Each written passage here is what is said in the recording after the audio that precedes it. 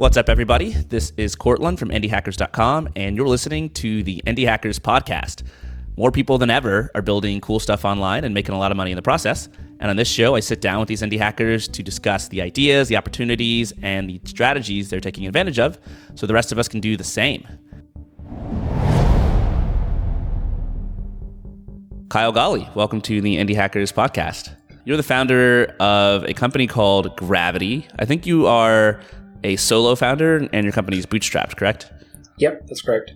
And you've been, I think, growing your revenue at a pretty significant rate. You've been posting on Indie Hackers about how you 3x'd your revenue during COVID.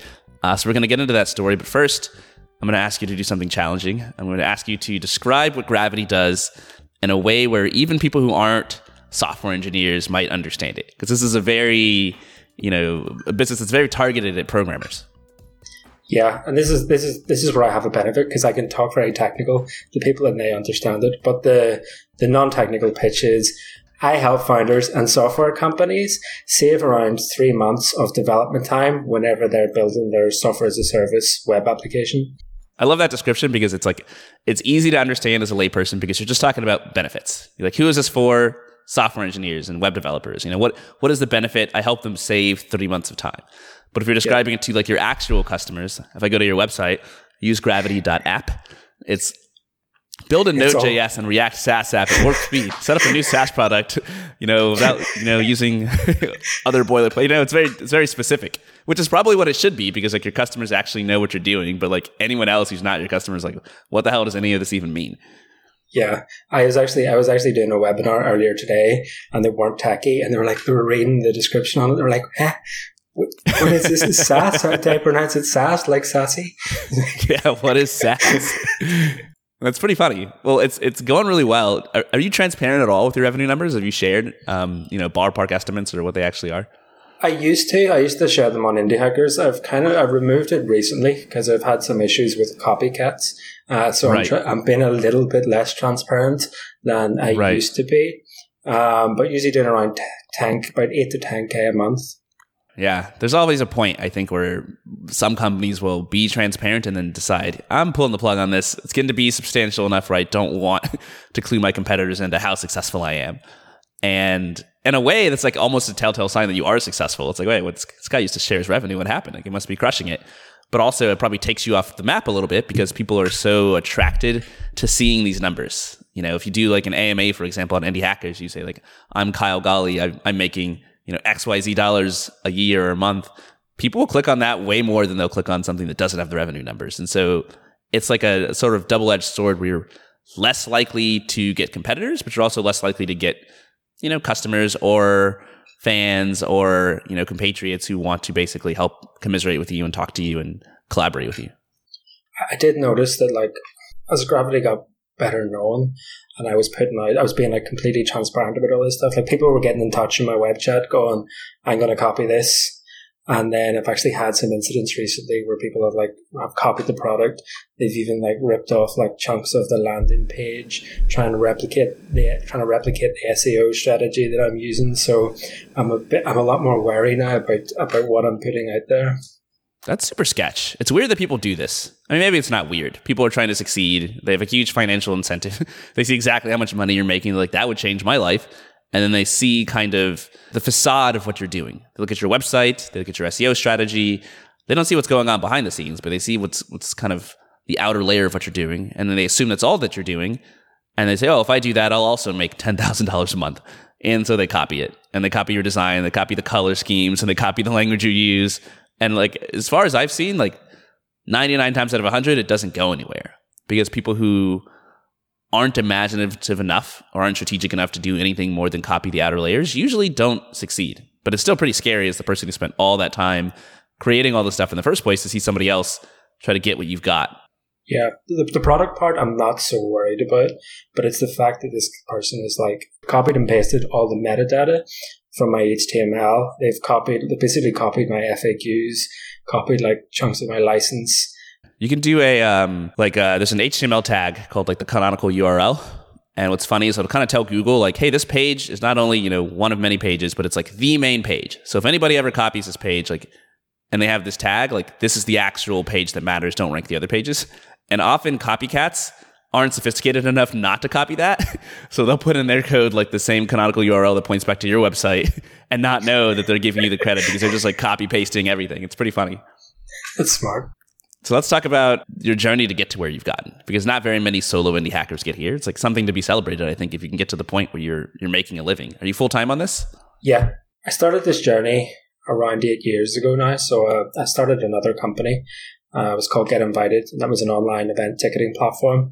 Raised venture capital, but was basically doing the complete opposite to what I'm doing now. I'd raised venture capital, had hired a team, I was spending a lot of time traveling and trying to grow really quickly. And what happened was I had this bacteria living in my stomach that the doctor took years for it to be diagnosed. This bacteria doesn't respond well to stress. So I was getting mega stressed out, dealing with investors. An investment round had fallen through. There was one point where we had to let like half of the team go. And I was relatively young and new to this. And the stress was just like compounding. And then one day I was making my lunch. And I started to vomit this black stuff. So I Googled it. It was like vomit and black stuff. It was like, yeah, this is a medical emergency. You got to like urgent medical attention. So I went to the hospital. I remember just lying in the hospital bed and like everything just went completely white. And then I woke up and had all these like the ECG of me, had all these tubes in my arms. My mum was like standing at the end of the bed, just looking like completely horrified. And then I remember just lying there that night thinking, I'm either going to die or something is like seriously wrong with me, and like my life is gonna change forever. And I remember thinking, I've just been like investing all of my energy and time into trying to build this big company. I haven't really been doing any of the other things that I want to do. I haven't been traveling. So I promised myself then if I got better, I would go and do some traveling and I would try and find a better work-life balance. And that brought me to Thailand. So I came to Thailand for a month. And then bizarrely, I met this guy who actually sat down beside me in a co-working space. And he used to go to my high school back home. So like as I was leaving high school, he was starting high school. And I asked him like, what are you doing? He was like, I used to work for a startup in Belfast and I didn't like it. So I quit my job. I moved to Chiang Mai, Thailand. And I've become a digital nomad. And I was like, what's that? And he was like, oh, you just travel around all these different countries and build your business. I found this idea really interesting. So I went back home for Christmas and I booked a one-way ticket to Thailand. And then I spent the whole year just traveling around Thailand, Vietnam, Bali, Japan. But I was completely lost because at this company that I'd raised this money for and I was trying to grow it, I kind of realized that that's not the life that I wanted. I wanted to be traveling around. I wanted to have a lot of freedom. And then 2 years ago, I was in a co-working space and I knew I wanted to start another product. I wanted to build another like SaaS product and I wanted to do it myself. And I knew that the process of like spinning up a new product, it was really time consuming and I knew I'd have to spin up a few different products, try out a few things to get it right. So I basically built this like template that had like authentication, Stripe payments, like a user interface. And the idea was I could spin something up really quickly and then it would save me a lot of time. And then I just showed it to this guy who was sitting in front of me in the co-working space and he was like, what is this? I was like, oh, this is just like this like crappy template thing that I've made to make my life easier. And he was like, and this is amazing. People will pay for this. And I was like, no, they won't. They won't. Developers will build everything themselves. And he goes, no. There's a couple of like people doing like they've got like a Ruby on Rails version. Like I've never seen one in JavaScript. And he was like, you should go on the Indie Hackers and try and sell this. And I was like, what's Indie Hackers? Man, it's this community of people. They're just building their own products. You know, they're not raising venture capital. They're trying to do everything themselves. And I was like, this sounds like exactly like what I want to do. And then I think I went on, made a few posts, and then I talked about this boilerplate that I was making, and then I sold 3 copies via Indie Hackers in the first month. And then I was like, okay. Very cool. Where's my cut? I want to cut of this revenue. No, I'm just kidding. This is such a cool story. So let's go to the beginning of it. You're lying on potentially your deathbed, right? You don't even know what's going to happen to you. And you're trying to think about all the different things in your life that like you wish you could have done. How long does that feeling last? Because I've had like a similar experience where I was like, I don't really know if I'm going to survive this. And it was very striking at the time. You know, I was like, well, like, what do I want to do? How do I want to live the rest of my life? And that wasn't that long ago. That was like a few months ago. And now I've like completely forgotten about it. And I'm back into my sort of normal habits, doing what I would do if I'd never had that experience. What's it been like for you?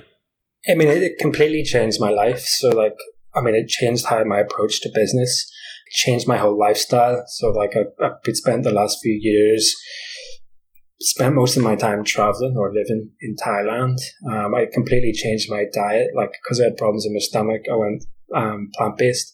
I've stuck to that for 5 years now. So it basically like it changed every aspect of my life, and it still affects me every day. Like sometimes if I find myself like slipping into like a negative thought pattern, I always bring myself back to like, I was sick for like 5 years and I was in a lot of pain. I was vomiting every day.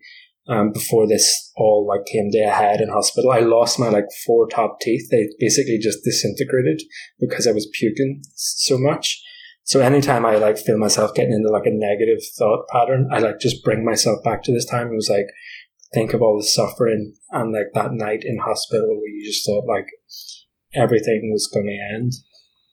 It's crazy that like a lot of these changes have lasted for you because they're such firm commitments. Like buying a one-way ticket to Thailand. Like that's a thing where you make that decision up front and you buy the ticket and you get on the plane and you fly away, and then you don't have to like keep making that decision again every single day, right? You're in Thailand now. Like you're living this lifestyle and it's like the decision has been made.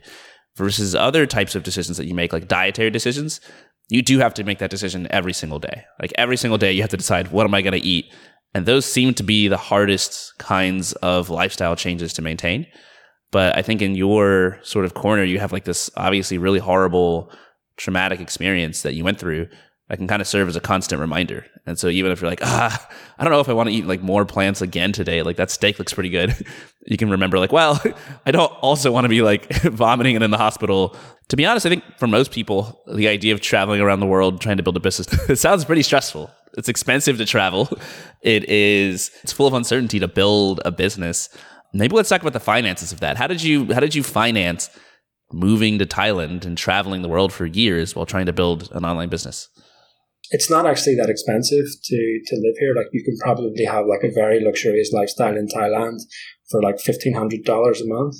Yeah, I've heard stories of people living in Bali for like $20, $30 a day. And that's everything. That's like housing, food, Wi-Fi, like transportation, which is absolutely nuts to me because like I've lived in San Francisco for 10 years and Seattle for another year. And it's like, I like $20 an hour to survive here. Yeah, like if you're trying to bootstrap in San Francisco, you've either got like your runway is going to be so short. Like if you just move to say Bali or Thailand, Vietnam, you're going to extend that runway by like 10 or 20x. Exactly. So I guess it's kind of an ideal stressless way to be an indie hacker if you can combine it with being a digital nomad. But then there are other stresses of travel. So for example, I grew up in Atlanta. I was there until I was 18. Like most of my family is in the Southeast. All of my friends up to that point lived there. And then I lived in Boston for 5 years. Then I went to SF for 10 years. And like every time I've moved, it's been kind of like a clean break with the social structures and the people that I have known there. You know, I still keep in touch and we'll see each other every so often, but it's like I now have to form like entirely new social connections. And I imagine if you're being a digital nomad and traveling around, it's kind of the same thing where it's like, well, probably none of your family live in Thailand or Southeast Asia. So like, how are you making friends? How are you like nurturing a social life for yourself when you're in a place where you're not connected to anybody? It is difficult. And the first year I was doing this, I was moving around a lot. So I spent like 2 months in Bali, a couple of weeks in Vietnam. And that was challenging. Like it wasn't very productive because you've all that stress of like moving to a new place, trying to find somewhere to live, trying to find the places to eat, etc. Whereas now I tend to spend like most of my time in Thailand. So I'm probably more of a digital expat than a digital nomad. But what you notice is like if you spend a lot of time in a couple of different places, you'll see the same people kind of moving around that circuit. So making friends with local people who are constant here. So every time I come back, I have Thai friends that they're always here, which makes it a lot easier because every time I do come back, there is a different group of people. Still a few expats that are here long term. And I find that environment is much more productive for building a business than constantly moving around. I've done some traveling for like indie hackers meetups For example, I've been to Cape Town a couple times and met a lot of the indie hackers out there, and Toronto and the UK and all over the States. And it is cool when you get to like familiar with the place and you're like, oh, here's all the places to eat. Here's the part of town that I want to stay in. So when you come back the second or the third time, you're not going through this whole process of like, spending 8 hours a day just trying to figure out like how to live. And you can just like immediately set up shop. And if you need to work on something, just like start working.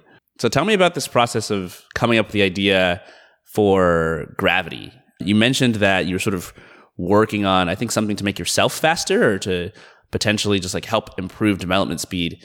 And then somebody told you like, hey, this could be something people would pay for. Whenever I started this, I had no vision for this being a business or any kind of commercial product. I just wanted to create a boilerplate that made my own process of like shipping products faster, because I just didn't want to be wasting a lot of time on every project, like setting up payments, authentication, all the kind of boring stuff that the customers don't actually care about. I just wanted to like deploy the boilerplate and then spend like a month or two building like the core MVP features. So it was like a classic case of like I was just trying to scratch my own itch, and then I just had this serendipitous conversation with this guy who pointed out that yeah, people will pay for this. And my initial assessment was like, no, developers will spend the 3 months building the stuff themselves. And a lot of them do, to be fair. But I think like you've got this like intersection of like developers and entrepreneurs on indie hackers that can see the value of, yeah, I could spend 3 months building this, but like it's a huge waste of my time. I should just buy this off the shelf and spend those 3 months building like the core features that the customers are going to pay for. And I think that sort of fear you have that like no one's going to pay for this because they can build it themselves is, number one, super common, and number two, as you pointed out, like half true. It's not true that nobody will pay for it, but it is true that a lot of developers will talk about the fact that they're going to build this for themselves or already are building something like this for themselves. And it's easy to get discouraged by that. It's very easy to like start building something and look out and see like, oh, a bunch of other people have already built something like this. And even my ideal customer who hasn't started using this is just telling me they're going to, use it build it on their own. Like, why should I even do this at all? Right. And it turns out that most of the businesses that I talk to that are successful, persist despite that. Like McDonald's is a successful hamburger chain despite existing in a world where like people can make hamburgers at home. And there were already other stores that were selling hamburgers. And it turns out that that's kind of true on the web as well for a large variety of products, at least any products that like aren't social networks or sort of winner take all markets where network effects make it so that there should really only be one winner. When you apply that thinking to anything, it doesn't make sense. Like you could say, well, people would just build their own email service provider, or people would just build their own like payment processor. The smart people they want to build as little as possible, and then they want to buy as much as they can or outsource as much of it as possible. Yeah, exactly. And this is the entire beauty of software, is that essentially it's extremely scalable. So it might take me 3 months to build my own version of Gravity, or it might take you 3 months to build a version of Gravity that I can use. But then I can pay you a relatively small amount for it, because you can just copy the software infinitely, right? So if you want to build like, I don't know, a burger chain, you've got to make a hamburger for every person you want to sell a hamburger to. You build internet software, a SaaS business, like you don't have to do that. So you can sell it for much cheaper than it was for you to develop over 3 months, which means that like it's actually a steal for me to buy it from you rather than spending those 3 months on it. And so I think the essential sort of calculus that people are getting wrong when they're afraid that people will build things on their own is they're just not valuing their time enough, and they're not valuing other people's time enough, and they're sort of underestimating how much people are willing to pay $5 or $10 a month. Okay, I'll pay like $15 or $35 or whatever it is, rather than spending 3 months of my life building something that someone else can build. It's kind of a no-brainer. And especially if you're selling to developers, it's like you can almost look at time and money as like somewhat interchangeable. A lot of people who don't have time will spend money to gain time, and a lot of people who don't have money will spend a lot of time to get more money.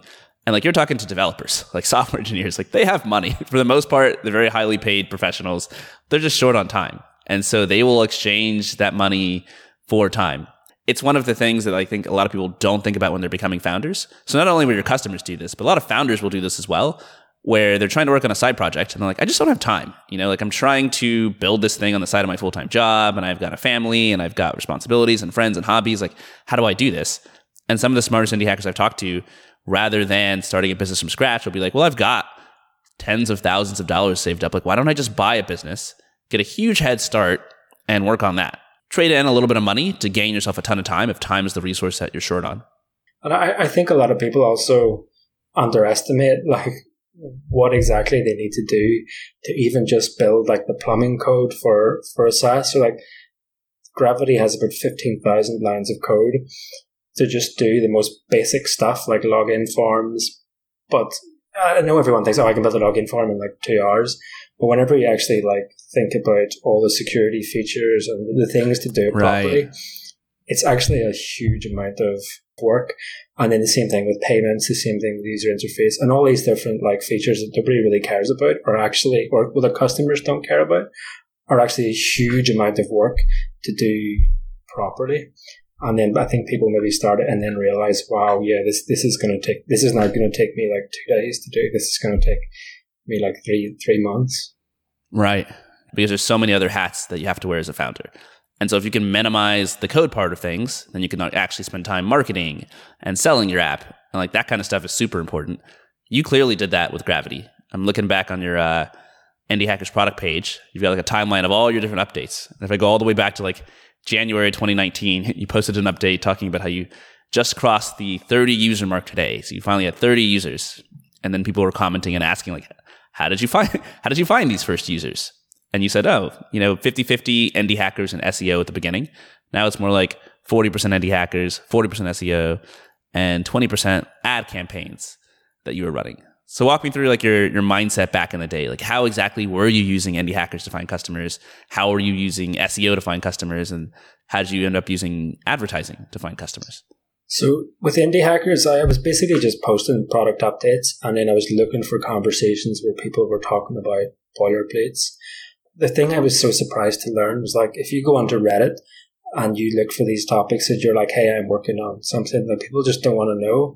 But on Indie Hackers, people are open to, I suppose like you're basically trying to sell them in a way. But I think because you're going to give them something that they can see the value of straight away, they're much more open to it. And I think there's like a good sense of like camaraderie in the indie community where people do want to buy each other's products and they want to help each other out. So it was a mixture of like just getting involved in a lot of discussions, not just discussions about boilerplates. Like I was making sure that I'm going on to Indie Hackers every day and I'm answering a couple of questions about different things, and then keeping the product page updated, making sure I'm always posting milestones, and then like posting those milestones on Twitter and promoting all those achievements.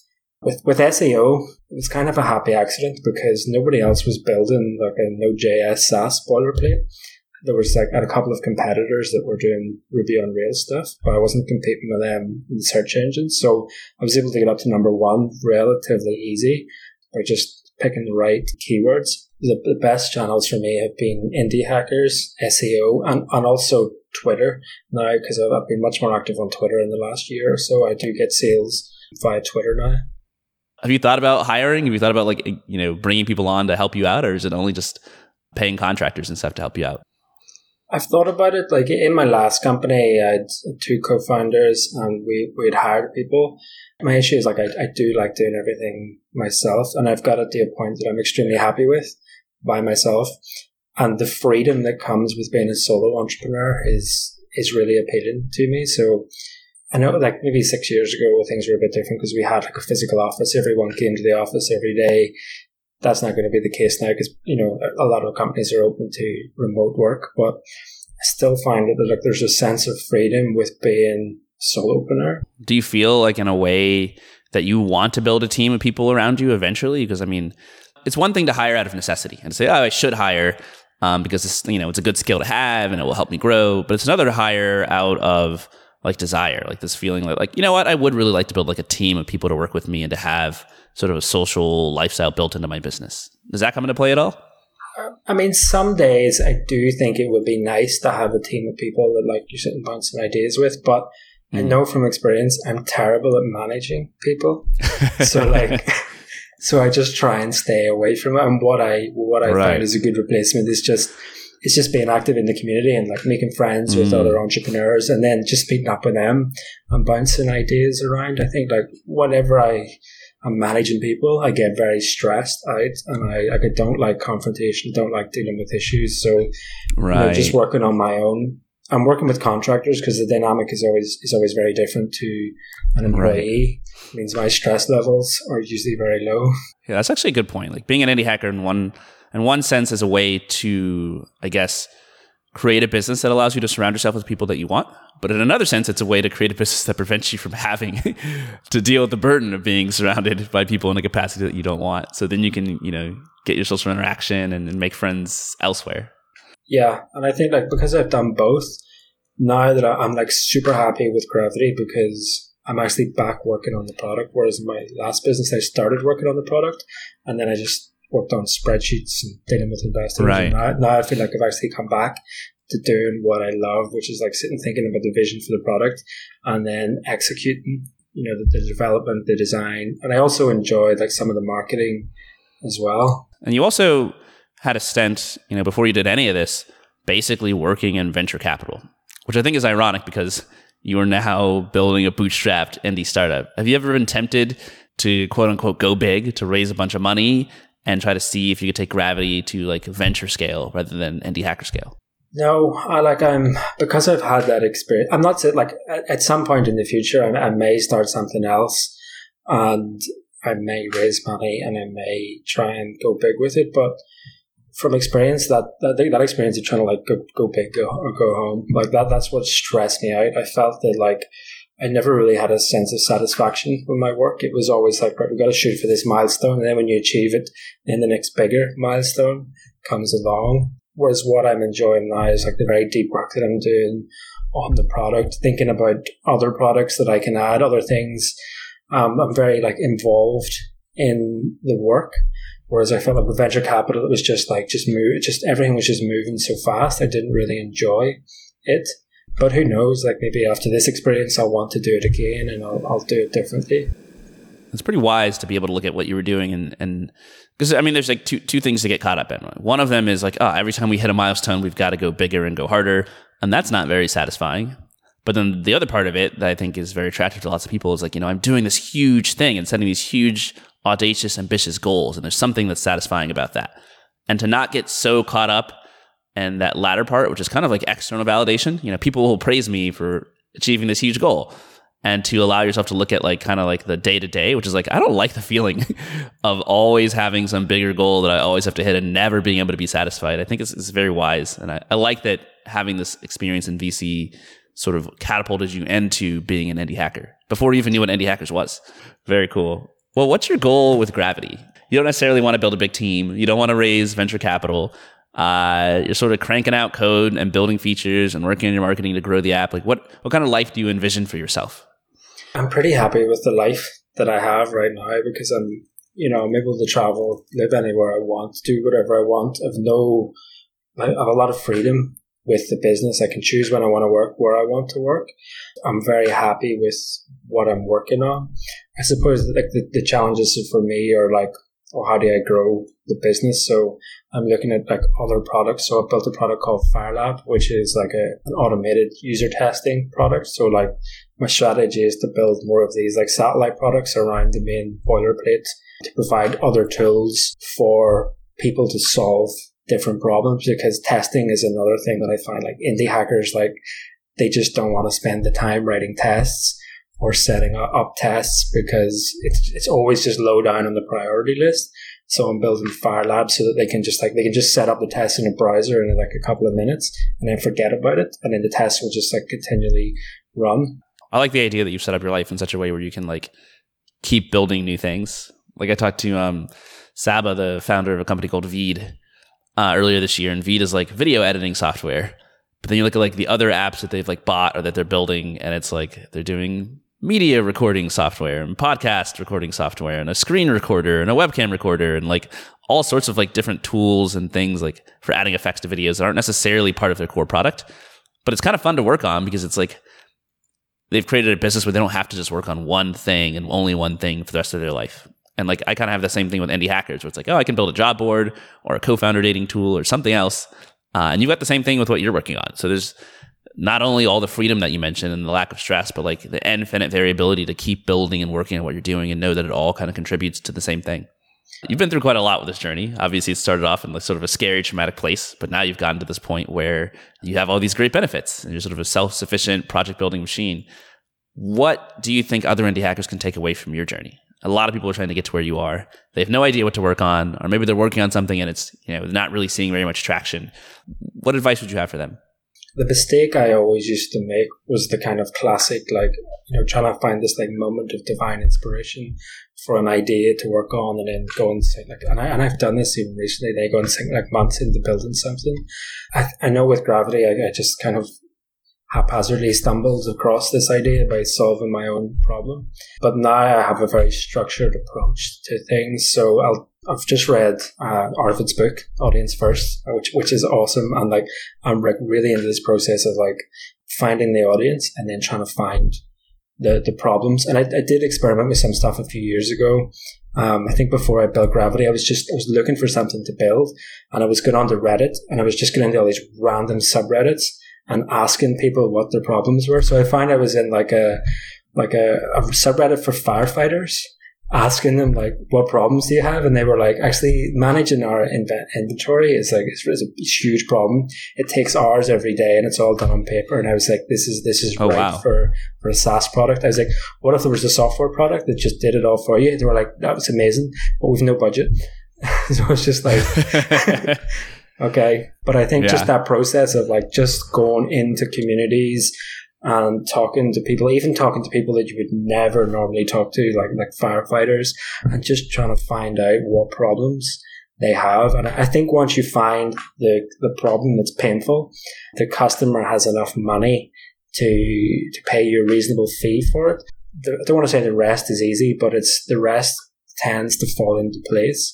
Because I've built 10 products in my career, 80% of them have failed. But the thing that I've noticed about the two that have been successful is they got traction early on. There was a very clear value proposition, and people were prepared to part with cash very quickly. So I think just getting to that point where people give you some money as early as possible, once you figure that part out and you know you're solving a valuable problem, the rest tends to fall into place much easier.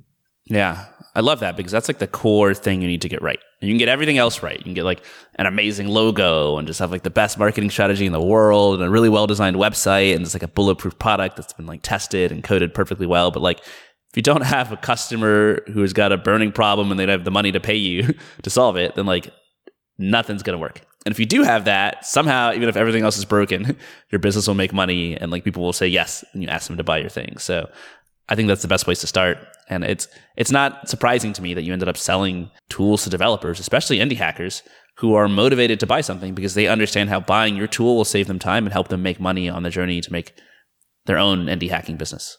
Yeah. And what you just said about the opposite being true is whenever the first version of Gravity was terrible. It didn't have any of the features that it has now. The code a lot of it was rushed to just get it out there and test it.